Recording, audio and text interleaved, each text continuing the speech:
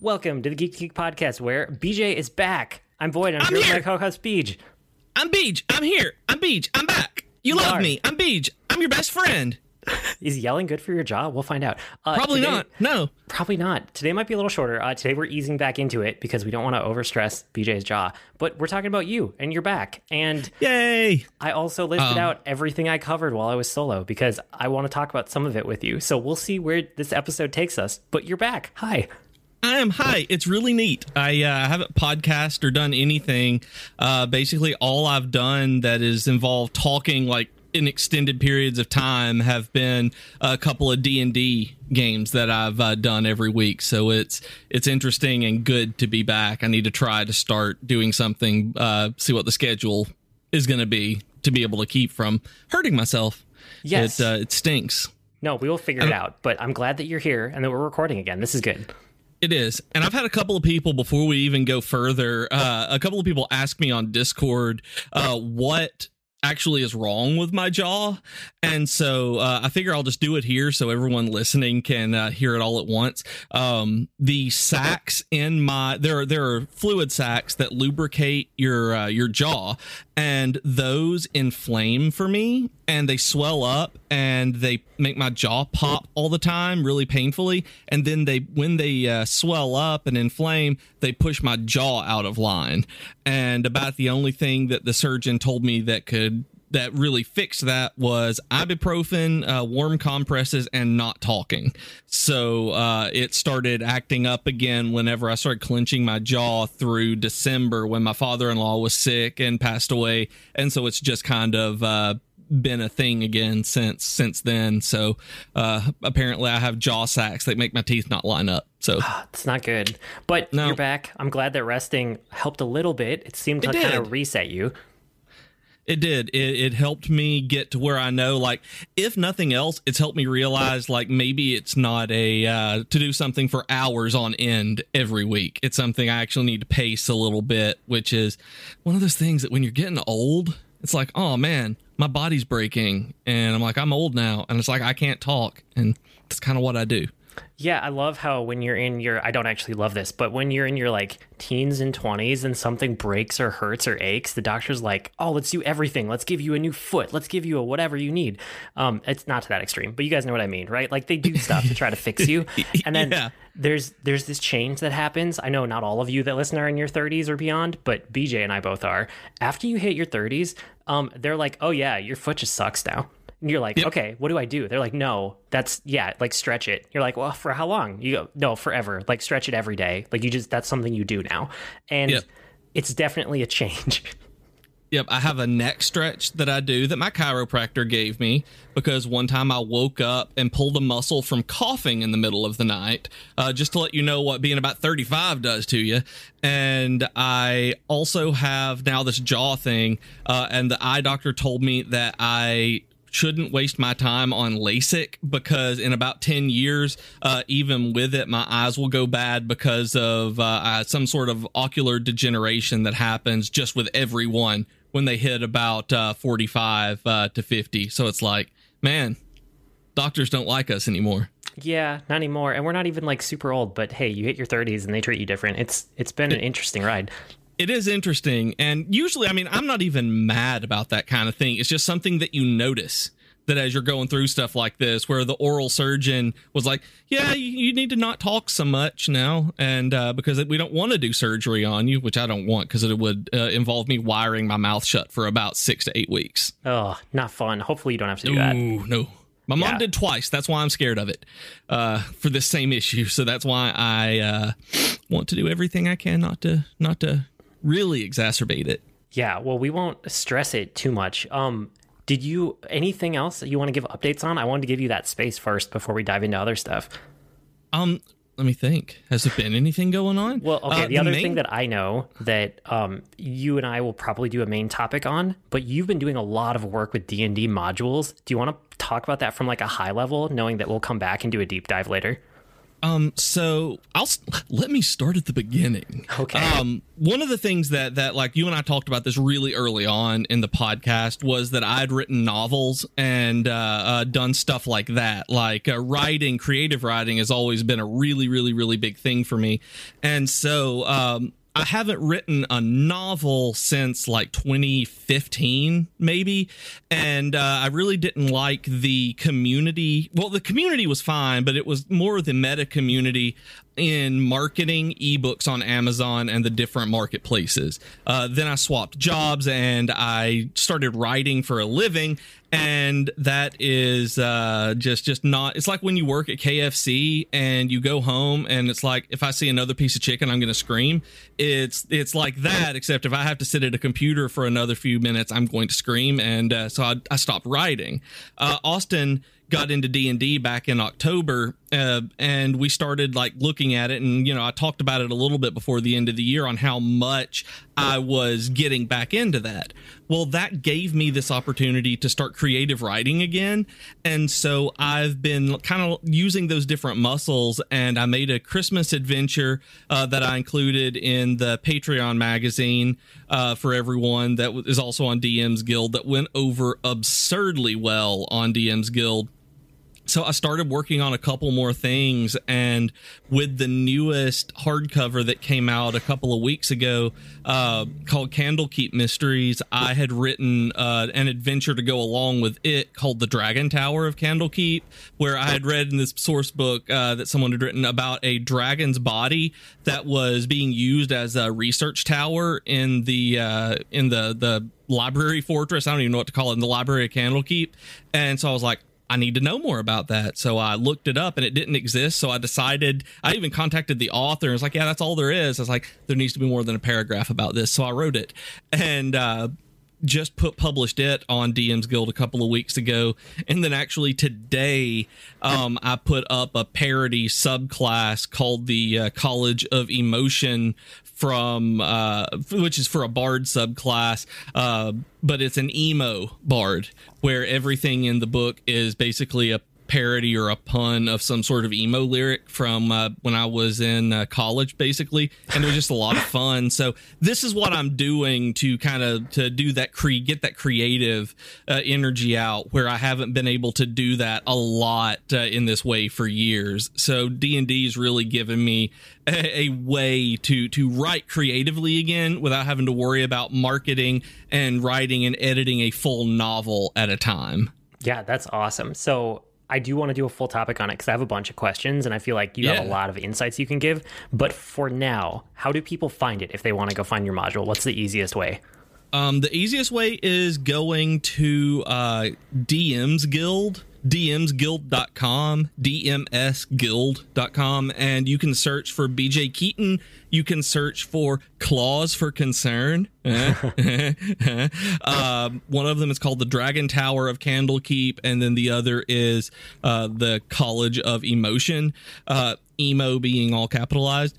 And you should be able to do that. I don't have a page that is specifically for that yet, but if you go there and search for my name, you could do it, or bit.ly/candlekeep, I think, may do it.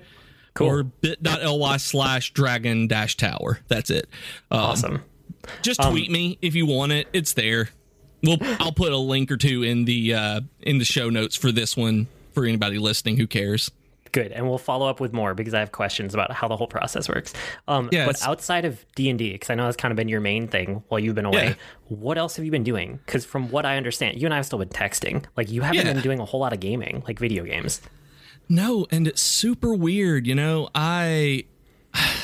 It was probably before everything started with my father-in-law in December, but I'd kind of fallen off of a lot of video games. And it makes me sad because obviously, I love video games so much, but nothing could keep my attention. And so I keep trying different things, and video games just did not do it. And I think that I've narrowed it down to realizing that I just don't want to be in front of a screen that much right now. That's kind of draining for me. So I started doing a lot more more tabletop stuff because the D&D stuff made me excited. Even though I do it on the computer, it feels a little different because I've got my books and my dice off here to the side that I'm actually looking through most of the time. So I'm not using virtual tabletops like for anything right now. So it's like it still feels like a tabletop game, like I'm on the phone with somebody maybe. And so I've started playing a few board games with Jennifer and my nephew. I bought one on Alenzia's suggestion called One Deck Dungeon, which is awesome. We found that there was a Buffy the Vampire Slayer strategy game called Unmatched, where they take different characters of different kinds and make it a turn-based strategy game is what it is. You have cards, you have different places on the board that you can move back and forth. It's great. I absolutely love it, and I can't wait to buy more of the little characters of like King Arthur and the Jabberwocky and the Mad Hatter, things like that. Like there's all sorts of them. We just bought the Buffy one because we're huge fans. I got my nephew addicted to Pandemic a couple of weeks ago. Ooh, that's cool. It's hilarious because Jennifer and I have not played Pandemic since the pandemic started. It was just a little too on the nose for us. Yeah. But when my nephew found out it was a game, he would not stop talking about it, and he spent the night with us that night. And so like at 7:30 in the morning, he was like, "Can we play Pandemic now?" And so he loved it and went home, and his mom bought it for him that night or the next day. So he loves Pandemic.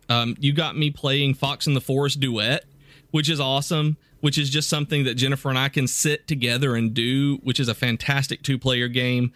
And she got for Christmas, we still haven't played the Wonder Woman board game that she got, but we set it up and then something happened to get in the way of it. And same for the Adventure Zone game that I'd bought. I want to play it, but it's complicated and I don't have people to do it with yet. But I would also like to tell you about the worst tabletop game I have ever played in my life. Okay. So I can't remember. It's been a little while since we talked about it, but did you like Legend of Korra or Avatar enough to finish any of it? No. Avatar: Last Airbender? I've tried. I think I just missed the timing for the age that I ran into it or the right mindset I was in. So I've tried both of them. I've watched I've probably watched about half of the first season of each one, but I do know a bunch of them because my daughter has watched all of it and I've talked to her about it because she geeks out about it. So if that's the case, then you may know, especially since your daughter's told you about it, about the cabbage merchant, who something will go wrong. They will destroy his cabbage cart and he'll yell, "Oh, my cabbages!" Yeah, that sounds every familiar. time. I love it. So they made a board game called Oh My Cabbages. Okay. And Jennifer and I saw it, pre-ordered it immediately because it's a game called Oh My Cabbages. Now, this game was apparently not play tested. I don't understand how it could have been play tested based on the rules or anything else about it. Because we get down and we start reading the rule book and it doesn't make sense. It doesn't tell you what to do. So then we get the quick start guide and we read it to see what it says. And there are things on that contradict things in the rule book. Fun. Then we realize that there are pieces that are misprinted so that as you're in the middle of playing, it's like, this isn't what it is. Stuff's not labeled so that you know what it is. The rules just assume you know what it is. There are pieces that don't actually do anything in the game that are included in it. It starts referring to pieces that aren't labeled or anything, like the cabbage token or something like that you just can't find. And like the rules themselves constantly, like my favorite thing about this, and Jennifer and I were not having fun learning this until we realized that we're just going to play it like it says and then make up our own rules and see how ridiculous this gets. Okay. Let me tell you, at one point we drew a card and it said, roll the cabbage die to change the weather. All right. And we both just sat there and we just laughed because we were like, now you can change the weather with a cabbage? What?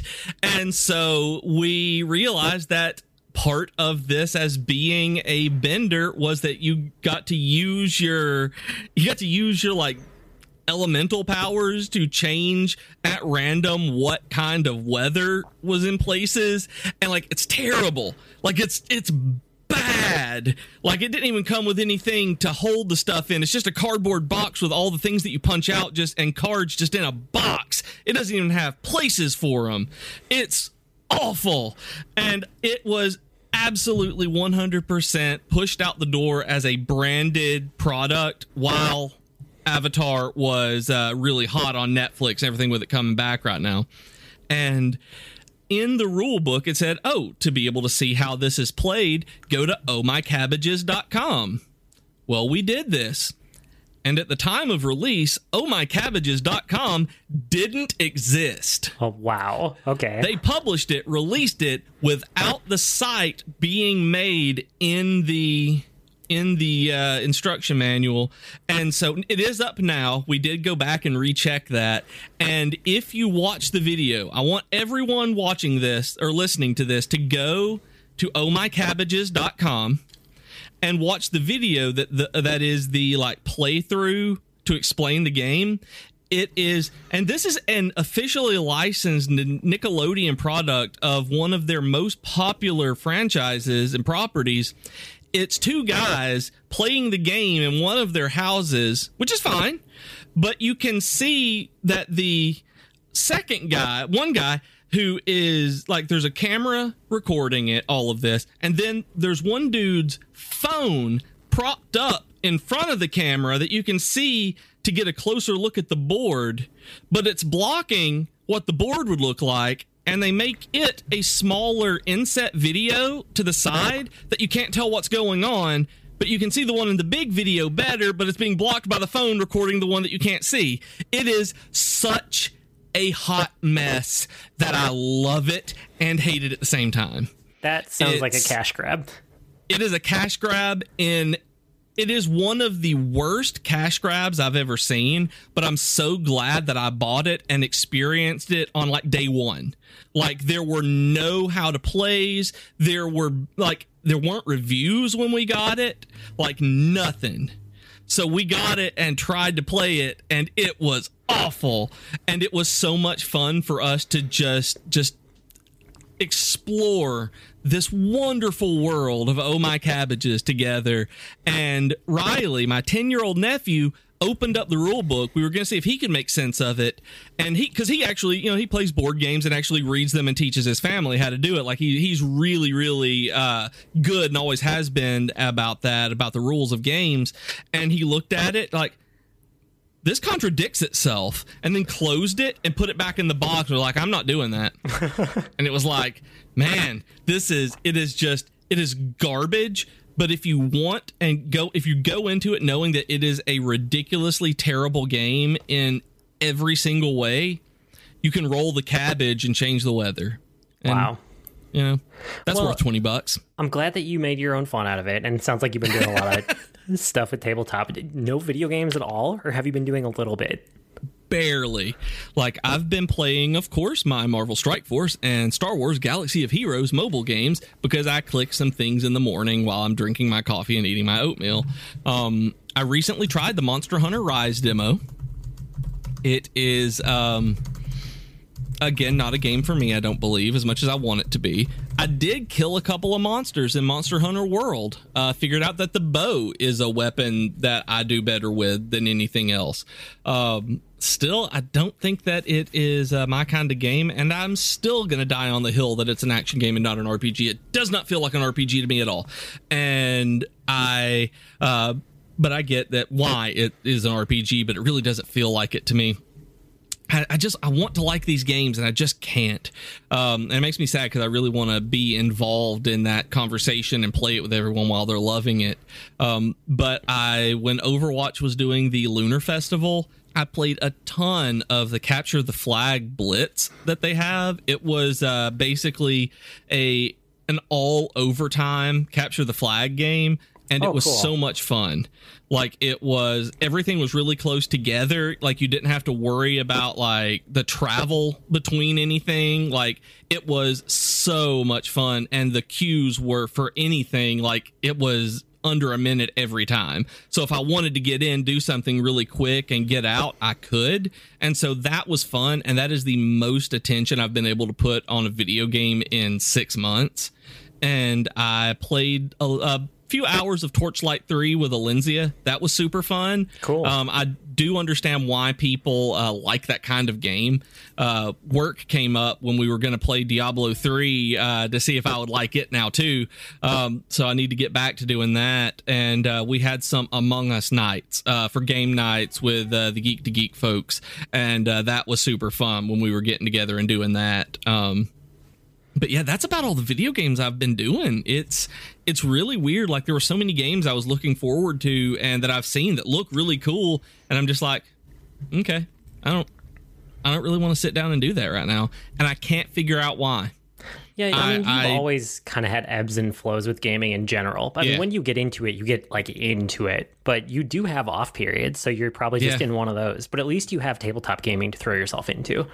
Yeah, and it's something that I've never dived this deep into before, where I've played D&D and stuff for a while, and last year I joined a board game group, but it was never something that like was my primary hobby, and I've really been enjoying it being different from being something different, which I think I really needed after the year of quarantine and everything. So cool. I'm excited about that part, and it's letting me, like I said, it's letting me get creative energy out with writing. So it's super cool. That's great. So the other thing I wanted to do here, while we're still in kind of our main topic, I know this episode does not follow normal structure, but that's okay. I listed everything that I covered solo while you were away, and I said, pick a couple of these. What do you want to know more about? So one of the secrets of the podcast, which I think I've mentioned before, but I'll mention here because it's relevant, is that I listen to the episode about 4 times. Once is when I'm recording it, once or twice is when I'm editing it, and then another final time when it actually comes out. So I listen 3-4 times every episode. BJ listens 0 times. 0 times. And this is fine. BJ actively participates in the podcast. We talk about it all week together. We think through it together. You contribute to the show notes. Like, this is how we work together, but you just don't listen to it at the end. And so I assume you know nothing that I've talked about while you've been away. So I gave you a list here. I've seen what you talk about, but I have not listened to it. Yeah. I go and look, and I'm like, oh, that's what he's doing this week. Oh, that's really cool. And then I don't listen to it because I'm really terrible. And I know I'm such a hypocrite on this, that I love podcasting. I love the medium. I love the industry. I love going to Podcast Movement, the convention, but I don't listen to podcasts. I just don't. And it's not that I don't like them. It's just that I don't. So it's super weird. Narrative podcasts I've been able to get into a lot more lately, like actual plays and things like that, because they're a lot more like audiobooks. But I don't listen to my podcasts. Yeah. And Austin's joked around with me before when I'll ask him a question on Dragon Quest FM. He's like, if you would listen to JRPGs and me, you would know that, because I had an entire episode on. I'm like, that's not going to happen. Yeah. That's not going to happen at all. So you wanted to know about Bowser's Fury, Destruction All-Stars, and Loop Hero. Which one? Yes. Which one do you want first here? Most specifically, I want to know about Loop Hero. Okay. Because I heard so many people talking about it. I've heard a lot of people actually say they think I would like it.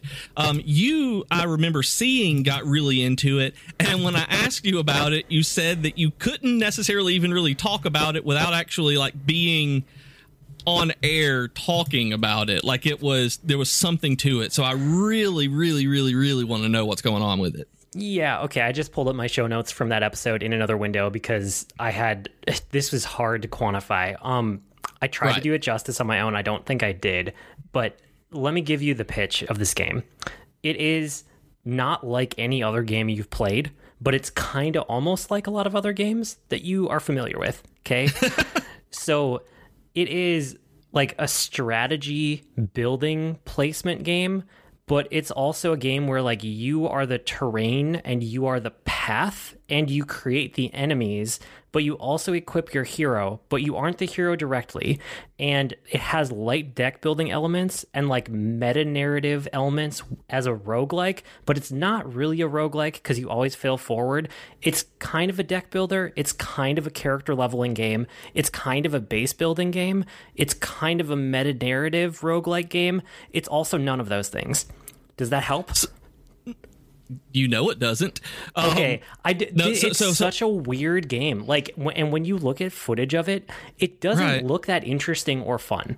Like, honestly, the only reason I picked it up was because it was getting a lot of buzz and it was on sale. It's only like $15, but it was on sale for like 11. Okay. And I was like, I can spend $11 to find out what this game is. And then I got hooked on it. And I played like 25 hours, 30 hours of it. I think I've kind of stepped away from it now. But I played a ton of this game. And it is so engaging when you're in the moment. It's almost like you look at it and it presents itself almost as like an idle game, like it's playing itself.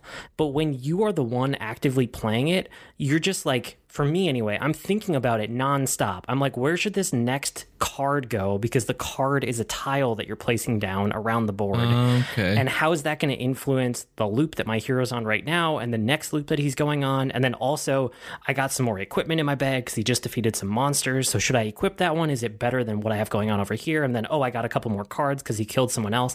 It's like, even though from the outside it looks almost like an idle game, from the inside of playing it, my mind was going nonstop. Like, I was actively engaged with this game every minute that I was playing it. Huh. So you say that you're not the hero, and the hero's doing its thing around here. Yeah. But are you trying to get him to succeed, or the monsters that you're placing? Like, what is the end goal here that you're trying to get through with the loop? So there's two goals. One is you are trying to beat whatever boss you're on, because there's actually like different levels. And each time you beat a boss, you unlock the ability to do a loop at the next level. So, all right. Or act or whatever, chapter, whatever they're divided into. And each one is slightly harder, and it unlocks like new tiles, new abilities, and new stuff as you move along, right?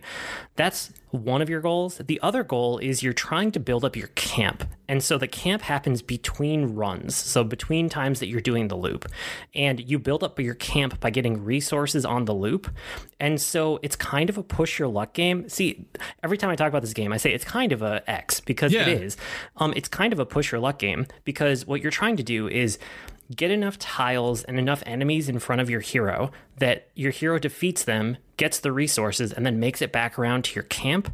Because if you make it back around to the camp, you have the option before you start the next loop around that you can stop. And if you stop, all of the resources that you've gotten go into your camp, and then you can use those between rounds of the game to upgrade your camp and you do the meta narrative part. Okay.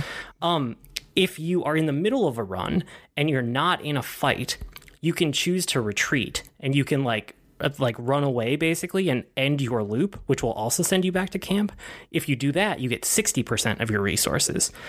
And if you die and you don't make it through a loop, like if you're pushing your luck and you're like, no, I can take this next enemy, I'm not going to run away, you die, you get 30% of the resources that you've accumulated.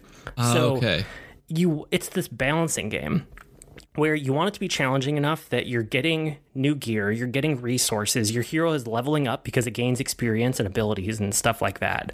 But you don't want it to be too challenging, because if you accidentally kill them while they're on a loop, you only get 30% of your resources instead of 100%. And yeah, so it's a balancing act of a game. So is it on Switch or for PC? It's only on Steam right now. Okay.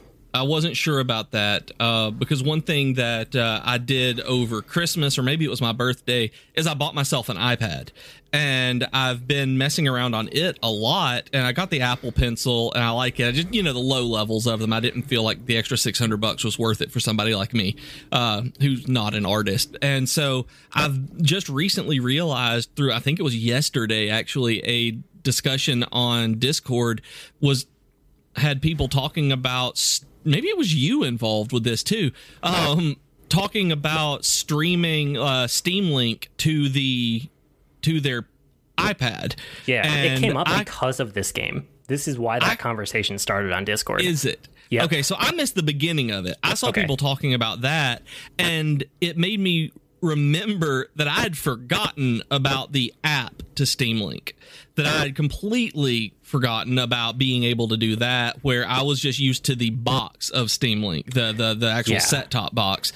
And so now that you can set up a PS4 controller on the iPad, and they've made it where you can use a lot better controllers with it, I'm really tempted to pick this one up after hearing you talk about it and try that, because there were a couple other Steam exclusives that I've thought about, but generally the only time I'm in front of my laptop is here at work, is here in my office at work, even though it's modular and a laptop and I can go wherever I want. Portable, not modular. But I can do whatever I want. But the iPad I generally just have with me, and that could be really fun for a game, especially one like this that may not need Twitch skills to deal with. It doesn't. And the reason that it came up in relation to this game is because you can play this game entirely with the mouse. You don't actually need a keyboard or other input devices. This is a very simple game to control, even though, like I said, in my brain, I was firing on all cylinders the whole time. But the actual interaction with the game, it's just mouse clicks. Like, it's not complicated to interact with. So I haven't played it on Steam Link, but I know that other people on the network and other people on, the Geek to Geek like creators that we're a part of have done it, and they say that it works great. So I think you should try that. That's probably your best bet. Yeah, that's fantastic. Like, I was thinking just from what you were talking about, and I was actually imagining in my head, like, I've somehow avoided everything about this game. Like, I didn't know what it looked like until I Googled it right now when you're talking about it. Like, I was thinking it was a 3D game doing this, but looking at it being, the 2D pixel art, that would be about perfect for iPad gaming, for just something that I could, touch and go elsewhere and play with later. So I'm really tempted to pick this one up because it might be something that I could play with, what's the word I'm looking for? In smaller spurts that my attention is actually able to I can focus my attention on, because if it gets into marathon gaming sessions, I just can't do it with video games right now. Yeah, you could jump in and just like run one loop and then stop for the day. Like, it has built-in breakpoints, which is kind of nice. Yeah, that's exactly the kind of thing I can do. That's why I like the 5v5 arena RPGs on my phone, is because they have these built-in things I can do, and then I'm not beholden to them like I would be like an MMO with daily quests, constantly having to go through stuff, or the gear grind or anything. I have things, and there's a limit to it, which is really what's working for me right now. Yeah, that makes sense. Cool. Well, okay, I'm glad that you could pick my brain a little, because I knew it would be better once you were here to question me. The other two I think are pretty quick. So Destruction All-Stars, it's all right. Like, it's okay. It's a good palate cleanser of a game, is what I'll say about it. I'm glad that it's free on PSN and PS Plus or whatever. I don't think it would do well once it becomes like a paid game. I wouldn't be surprised if they just convert it to free to play forever, or like always on PSN, kind of like what Rocket League ended up doing. Yeah. But it's about smashing cars into other cars and getting points for that, and that can be fun. And then also, it's Destruction Derby by way of Overwatch, right? It's that's what I was about to ask. I was like, when I saw the trailer for this one, and I snagged this one on PSN when it was the free one, or maybe it still is right now, but I haven't booted it up yet. But when I did, I made sure to grab it, because the trailer, when they first announced it months ago, it made me think of Destruction Derby on the PS1, and I loved that game. And so this looked kind of like the next jump into that, like Rocket League meets Destruction Derby meets like Team Shooter. Yes, if you like Destruction Derby games in general, I know you enough to know that you'll like this game, because it's mostly a Destruction Derby, and then it has a layer of like unique characters and unique vehicles, like by way of hero shooter thrown on top of it. But it's totally about crashing cars into other cars. Like, that's the main point of the game. That is exactly what I needed to know. If it was worth me putting the time in, if it was what I thought it looked like it was. Yeah, it's not a Twisted Metal. It's not like a Mario Kart. It's not power-ups that you can shoot at other people. It's like cars crashing into other cars, and all of the powers, all the special abilities, all the special vehicles revolve around that thought. So it's very much a Destruction Derby game. Yep, that sounds exactly what I wanted it to be. That was actually why I wanted to pick your brain just a little bit about that, to see how close I was on the mark on that one. It sounds like you were pretty close. And then Bowser's Fury is amazing. It is one of my favorite Mario games of all time now. I absolutely love it. I hope that they take this and make it into a full Mario game at some point, because it's definitely an expansion pack worth of content. It's not a full single-player game worth of content. And I want to see what they do if they take this and they like use this model for a full game. How is it different from the original Super Mario 3D World. It is because I love that game. And I got it on Wii U and I love it. And Super Mario 3D Land is my favorite Mario game, I think. So I'm really curious on what this one does kind of to one up that. One up it. See what I did there? Yeah, so it's not... yes, I see what you did. It's not the... How do I put it? It's not the same style of Mario game. The similarities and why it was packaged with the other game that it was packaged with is because it has the same verbs and the same power-ups. So the controls are exactly the same, right? Normally when you have a new Mario game, you have like slightly different controls and there's new gimmicks and new power-ups and like new ways of interacting with the world that they find. None of that is here. It's exactly the same interactions and verbs and power-ups and ways of interacting with the world that is in Super Mario 3D World, which is, again, why it's bundled with this game. But it is a straight-up, well, not a straight-up single player, because technically you can have a second player, but the second player is like Cappy, right? It's not like a second player like you would have in 3D World. This is very much a single player, like open world Mario game. And it splits the difference between, what's a good example? It's almost like halfway between Mario 64 type of levels and Mario Odyssey levels. Whereas like Odyssey, you know how fast you get the moons in that game? It's like nonstop all the time. And they're like bite-sized chunks in a way that it's almost not satisfying because it happens too often. And then like Mario 64, it's an open world Mario game, but you can tell that like when you're entering an area, you're there to do one specific thing, even though it's an open world. But if you complete that thing, you get a star, right? Yep. It has specific tasks kind of sectioned off for you to do, even though you can go to any of them at any time, even if you have picked one. So So split the difference between those two games and you end up with Bowser's Fury. It's a whole open world. You never have to like go into a painting or go to a different section of the world. You can always wander everywhere, so it never like sends you back to a hub or anything. You're just out there in the world. But when you come on a series of islands, like when you enter, it will give you prompts to kind of show you the next couple things that you can earn there. And so they're called cat shines. They're not stars or shines in this one. I saw those. Yeah, cat shines. And so each set of islands has like 5 of them. And you can tell, like, if you wander away from an island and then wander back, it'll kind of prompt you with the new one. And the other thing that happens is they change the island up slightly. So if you go away and you come back, it might have a new power up there, or it might have a new boss there, or it might have, like, a new challenge there that just didn't exist before. But when you weren't looking, when you were somewhere else on the map, it's there now. So it's open world, but they also manage to have, like, self-contained, bite-sized, like, almost levels without actually technically being levels. It's really cool. I really like the structure of it. Yeah, and I've avoided, until I was able to talk to you, somehow I have managed this over the break here of not diving in too deep on any of the new games that I wanted to talk to you about, so that I could go in like I usually do and be unbiased and really hear about it. And this is one of them where I'd seen the screenshots and heard people absolutely going nuts on how great it was, but I didn't know any specifics other than that there were cat shines. It was fairly open world, and there's a kitty cat suit, which the cat suit is one of my favorite Mario power-ups. Like, it's great. Yeah, no, this one is all about cat power-ups and stuff too, so it's good in that respect. Sweet. Okay, that's probably the main topic. Don't forget, guys, we're part of a network. We have podcasts, we have streamers, we have the Geekery blog, all that and more at geek2geekmedia.com, or go to geek2geekmedia.com/subscribe, and you can support the digital magazine, Press Start, where I never know what the latest is, but you always do. What's going on with that?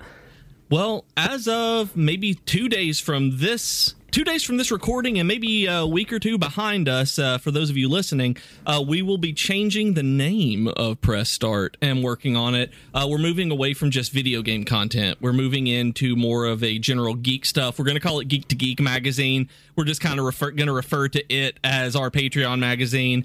We're going to have what we're going to be kind of pushing it as Geek to Geek Plus content, where we may have audio content from the blog, audio content of of content on the blog, typical stuff from the magazine. It's not going to change, just have more additional stuff. But it's at patreon.com/geek2geekcast, and it's really, really awesome. And while it hasn't happened in a couple of weeks, we still have the Steam game night, or maybe it's not even Steam game night now. They were doing Mario Kart recently. We have the group game night on Discord, where people get together and play. And so, yeah, we also have a new member on the network of Kells with the Mating Habits of the Modern Geek.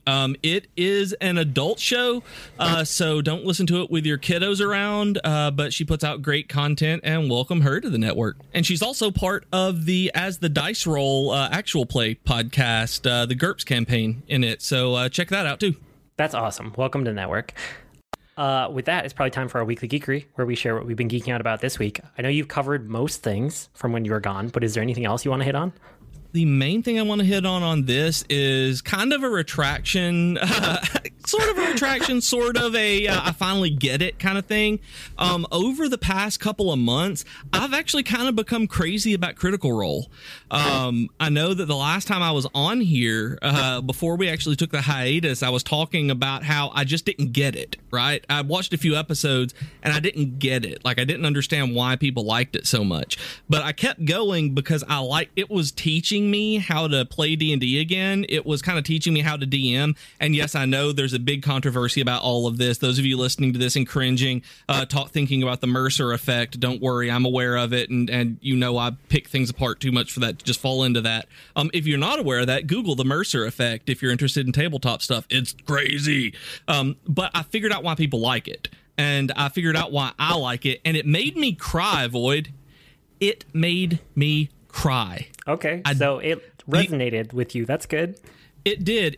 What really got me was I started listening to it because I like the way that Matt DMs, and it's really fun. And it took a long time to really get the characters and how they were doing things, because it's so different from something like the Adventure Zone that is so produced and edited into this one specific thing.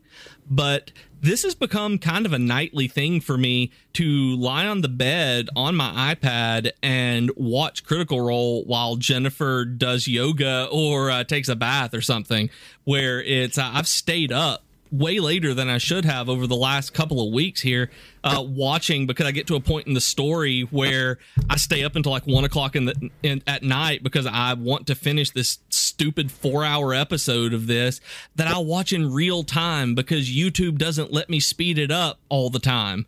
Like, so I am on episode like 31 right now. I'm still like 100 episodes behind where they are currently because there's so many of them, but I get it. I like the characters. It made me cry, and it's something that I legitimately understand now. So yeah, I get why I didn't like it. I get why other people don't like it, and I get why it's kind of controversial in the tabletop community because of the way that it works and expectations that people put on themselves, their DMs, and players. But it's a good show because it's about a bunch of nerdy voice actors who actually, are good at improv and can make a show. It's really interesting.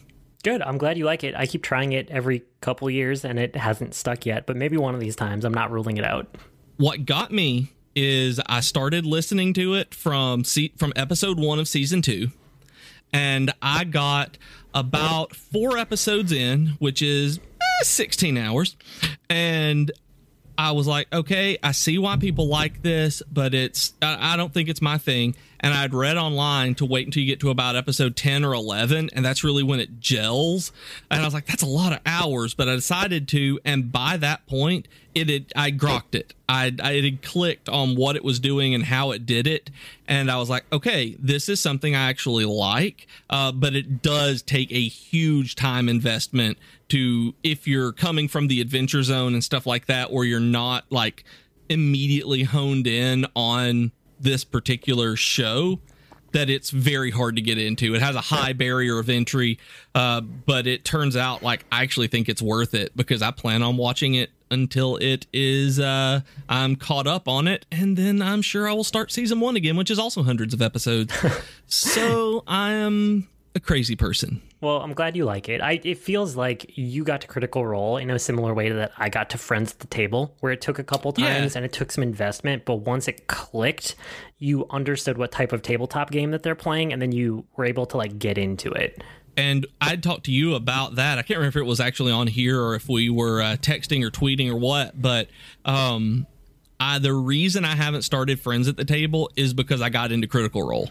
Like, I haven't finished any more of the Adventure Zone after I finished the Balance arc because I started listening to this and watching this, and I'm like, there's so much content here that I want to get through. I don't want to spread myself and not be able to get through it, which is the only reason I haven't started in on Friends at the Table like you had told me about. Yeah, no, that's totally fair.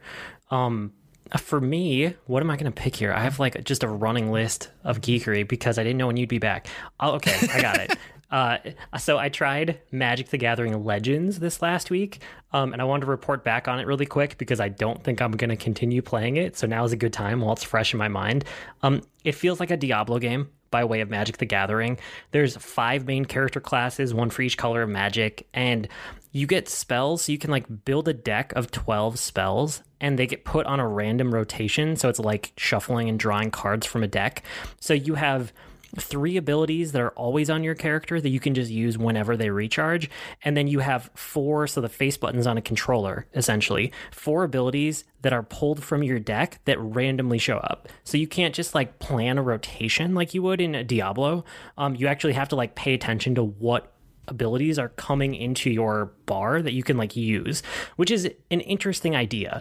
Like, I really like the idea of this game. And you can do other stuff, like you can customize that deck later, and you can mix color, like other colors of mana in. You can have like a 2-color deck later on. There's basic things in here, like it has controller support, even though the beta that just came out is only on PC. They call it a beta, but it's an open beta. You can pay money for it. So this game is basically launched, but it's one of those. And all of that to say, I love the ideas here, but it feels really half-baked. And I see why they listed it as an open beta because it shows. It feels like it. There's a lot of performance issues. There's a bunch of bugs, and some of it is just like it just chugs, like it is not optimized. And there's just not a great flow to the game. I can see all these parts, right? I feel like I just sold it better than it can sell itself with all these different parts because I'm talking about it in the way that I want this game to be good because all those parts are so cool and I can see what they're going for. But when I'm actually playing the game, they just don't quite come together as well as they could. Like, the game feels like it just hasn't gelled yet. Does that make sense? It does. You actually talking about this game like that reminds me that I also watched the Snyder Cut of Justice League, because you're describing it like I kind of think of the Snyder Cut of Justice League. Oh, okay. It's kind of half baked, but it has these really good ideas where I like it, but they need a little bit more polishing on it. Yeah, and that's how I feel about Magic the Gathering Legends. So I'm going to set this game down, and I am super, super interested to see where it lands 6 to 12 months from now. I think it will get my attention whenever they call it like launched. Whenever they say this is 1.0, it's officially launched, I will boot this client back up and I will try it again. So I'm just going to leave my characters wherever they are right now and step away from the game for half a year or a year. But I will come back and I will give it another shot once they've had some more time to kind of like work out the kinks and just make the whole game gel better. And yeah, I could see that. And this one is one that you said you can spend money on, but you don't have to. Yes, exactly. It's just a free to play. I don't even know, like, something about the monetization just doesn't make sense either. It's one of those things where you look at it and you're like, where did they come up with these prices and these offers? Like, there's only one thing in the shop that looked like it would be worthwhile, and it's like a completely different character class. And it's like, okay, why wouldn't you just make that character class available for everybody if it's actually a class that you're supposed to start the game with? Because if you're already hooked, then you would have to buy it and then go back and restart the game with a new character. And everything else is cosmetics that like you don't care about, or I don't know. It's just, it feels like the game's just not there yet. And maybe it will be soon. Yeah, it might be. That's the thing, is I can tell the ideas are good. I can tell some of the core concepts are there. It just needs more time. So that's where I landed with it. The other one that I wanted to hit this week really quick is 13 Sentinels. So I talked about this one at length last week for people who listened, unlike you. But I love this game, and so I have to bring it up again because I talked about it last week, and I said it's really interesting. It has its hooks in me. I don't know if I'm going to keep playing it. And then I took Thursday, Friday off at the end of last week because I had some PTO I had to use, otherwise I was going to lose it. And I took Thursday, Friday off. I bought Monster Hunter Rise. I downloaded it to my Switch. I was about to boot it up, and then I played 13 Sentinels for 3 days straight instead. Like, wow. I don't know what happened, but I lost 3 days of time to this game in the best way possible. I absolutely love it. And if you had to ask me right now, 13 Sentinels and Mario Bowser's Fury, those are like my two games that are battling for Game of the Year at the moment. Wow. That's crazy. Like, I hadn't even heard you mention 13 Sentinels until you had messaged me about it. I went from this game is interesting to I absolutely love this game and I can't put it down. And it's a platinum for you, so one's enough. You beat me to it. I was going to say, I platinumed this game. I not only beat it, I went back and I platinumed it afterwards. Which is one of those things that there are certain things that you say about games that are kind of like the highest praise that you can get. And for you to stick with a game long enough to platinum it means a lot. Means that there is something to this game that's more than just, oh, it's a good game. I like that one a lot. Yeah. I really like it. So the story ultimately sucked me in, and then the gameplay sections in between where you can be a giant robot fighting kaiju. I guess I don't even know if you know the premise of the game, but not really, no. It's divided into different, like, you can go back and forth. They're not actually as related as they should be, but it's fine because it just kind of works for this game. There's a whole section called Destruction, and there's a whole section called Remembrance. And at any time, you can go out of one and into the other. And Remembrance is all the story, and then Destruction is all the gameplay. So, there are points where it gates you and it says, like, you can't go farther in this character's story until you've hit this many levels of the game. And there's other things like that where, you know, you play the gameplay and it goes, you can't unlock the next wave until you finish this character's story to a certain level. And with 13 protagonists, they have enough gates in there to, like, catch you at different points. Yeah. And I like that by the end of it too. Like, the gameplay, you know, it was a nice palate cleanser in between story beats. The thing is, I played this game, and like I said, I wasn't super far last week, and now I've beaten it and platinumed it. This game has all of the sci-fi things, like all of them, every trope that I can think of, right? And I started being like, well, it has a lot. Does it really have all? And I think it might have all. So I just started listing it out, and this is in like the last, I don't know, 3 hours of play. I finally said, okay, what can I remember off the top of my head? Because I should write this down to tell BJ about it later. Yep. This is not everything, because this is probably like a 30-hour game, and this is my memory at the end of it, which I forgot some things from early on. But what I remember, 13 Sentinels, Aegis Rim, it has clones, it has androids, it has memory replacement, nanobots, time travel, interlinked time periods, alternate timelines, space colonies, has end of the world apocalypse stuff, kaiju, it has giant robots, there's AI, teleporters, phasers, there's implants, matrix-like liminal spaces, shady organizations, men in black, aliens, there's a talking cat, and everything in here adds up to more than you think that it does. And it somehow... And it sounds like works. It would be a hot mess. Yeah, it should be. It kind of is. But it's great. I don't know. I just love it. And the story parts of this one are kind of visual novel style, aren't they? Or am I getting that completely wrong? No. Yes. Also, no. It's the most visual novel, non-visual novel game that I've played. Like... you have direct control of your character, which is something that I just like never think of when you see visual novels. In visual novels, I always think it's like click, click, click, click, click, click, click, and you just read. Right. In this, you have direct control of your character, and because you have these branching timelines and branching paths and stuff, you actually can like walk away from conversations, or you get to points in your exploration where you can branch off to different paths too. And then you can come back and like redo certain things, but go on down a different path to unlock more of the story. And then also it has this whole idea of a thought cloud. So it's almost like keywords from Final Fantasy II, where you're like talking to people and it'll spark an idea for your character. And so they'll hold on to that as a keyword. And you can like use those keywords and apply them to different people in conversations to get like more information or get the next step. And then you can also just like step away from a conversation, pull up your thought cloud and like think about one of the things, and your character will give you like an update on what they're thinking about it. So it's not a visual novel, but it has a lot of visual novel DNA in it, if that makes sense. Yeah, that's kind of what I was thinking about it. Like the few screenshots I've seen of it and heard people talking about it, and the people who I've heard talking about it, it kind of reminded me of a visual novel, and at least it's the skeleton of it. Yeah, and I've bounced off every visual novel I've ever played, and I absolutely did not do that with this game. So and then platinumed this one. And then I platinumed it.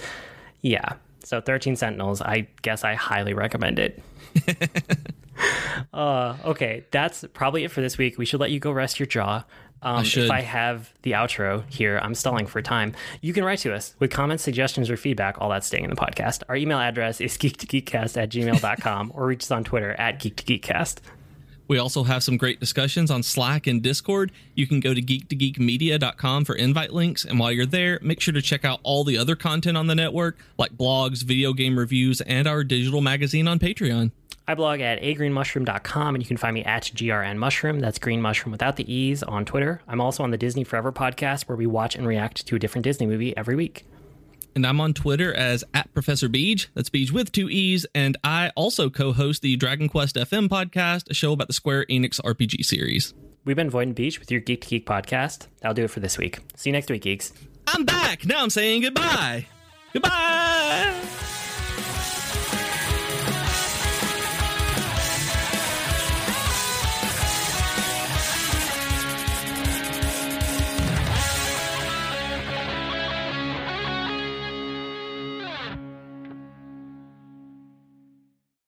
When toxic culture has you down. When you're just looking to laugh and have fun. Kick back and enjoy watching a video game. Or just make some new friends. It's time to visit the Geek to Geek Media Network. A community of podcasters, streamers, and bloggers. Well, more of a family than a community. All dedicated to geeking out about the things we love. Things like video games, Star Wars, comics, movies, K-pop, Disney Plus, Keanu Reeves, New, or whatever our community decides is the next best thing.